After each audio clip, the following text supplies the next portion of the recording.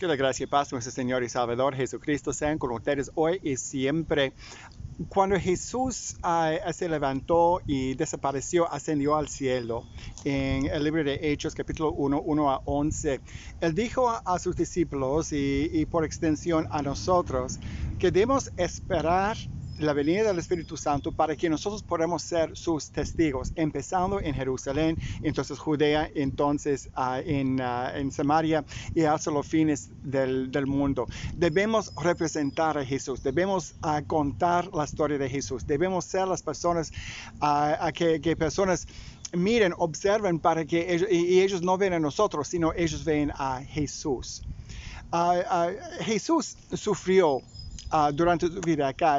Últimamente al final, Él murió en la cruz, una muerte bien difícil, bien difícil. Eso es importante recordar, porque muchas veces nosotros que seguimos a Cristo, nosotros pensamos, cuando seguimos a Cristo, la vida va a ser fácil, que no vamos a tener problemas, que todo va a ir en el camino tal como queremos.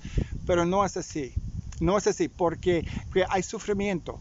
Y nosotros que seguimos a Cristo, a veces usamos esa palabra sufrimiento demasiado fácil. Decimos que sí, sufrimos por la fe, sufrimos porque personas están en contra de nosotros, porque no podemos orar en la escuela legalmente, aunque estamos siguiendo orando, pero los profesores no están guiándolo, hay cosas así. Pero ¿saben? Ese no es sufrimiento, esa es vida. Hay personas que realmente en este mundo que están sufriendo por su fe. Hay personas en este momento, en otra parte del mundo, que están muriendo por su fe en Jesucristo. Hay personas que son hambrientas porque ellos tienen fe en Jesucristo. Hay personas que no pueden conseguir trabajo porque ellos confiesan un fe en Jesucristo. Eso, hermanos y hermanas, eso es sufrimiento.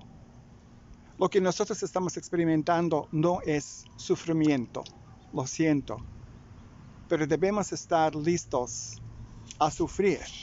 Eso es lo que dice Pedro en su primera carta, capítulo 4. Dice, por lo tanto, ya que Cristo sufrió dolor en su cuerpo, ustedes prepárense adoptando la misma actitud que tuvo Él y estén listos para sufrir también. Pues si han sufrido físicamente por Cristo, han terminado con el pecado.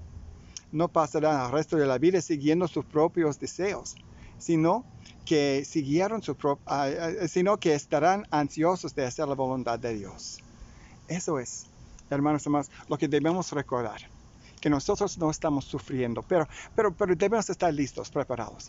Yo sé, una cosa en que estamos sufriendo ahorita es el hecho que no estamos cara a cara. No estamos reuniéndonos en las iglesias porque hay cultos, las puertas están cerradas. Sí, es un tipo de sufrimiento, pero sabe, la iglesia sigue abierta. Pero yo anhelo también de estar cara a cara.